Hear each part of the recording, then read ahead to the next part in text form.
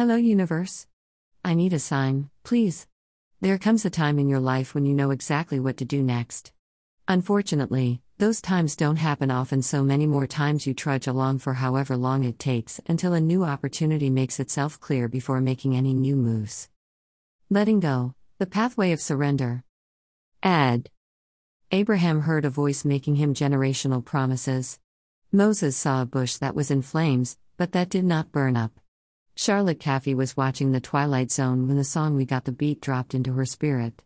When I met one of my life loves, I felt lightning in my belly during an early, regular conversation with him. In this season, it is time to open up your eyes and pay attention to the world around you.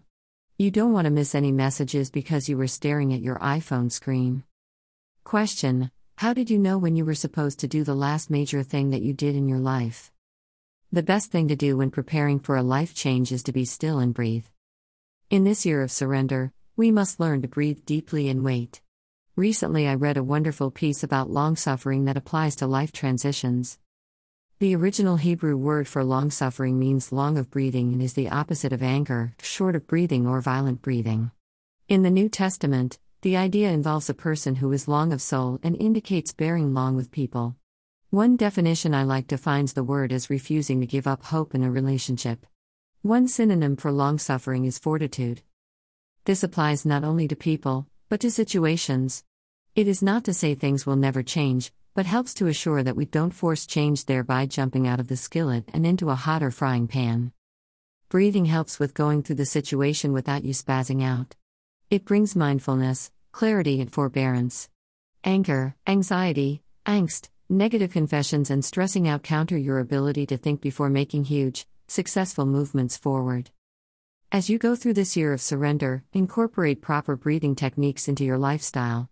It takes time to breathe, and each breath in takes a few seconds before it is released if done properly. Listening to yourself breathe will slow you down, clear your head, and help you to wait on the wonderful promises that are stored up for you to enjoy in this life that you are living right now. Pay attention to your dreams.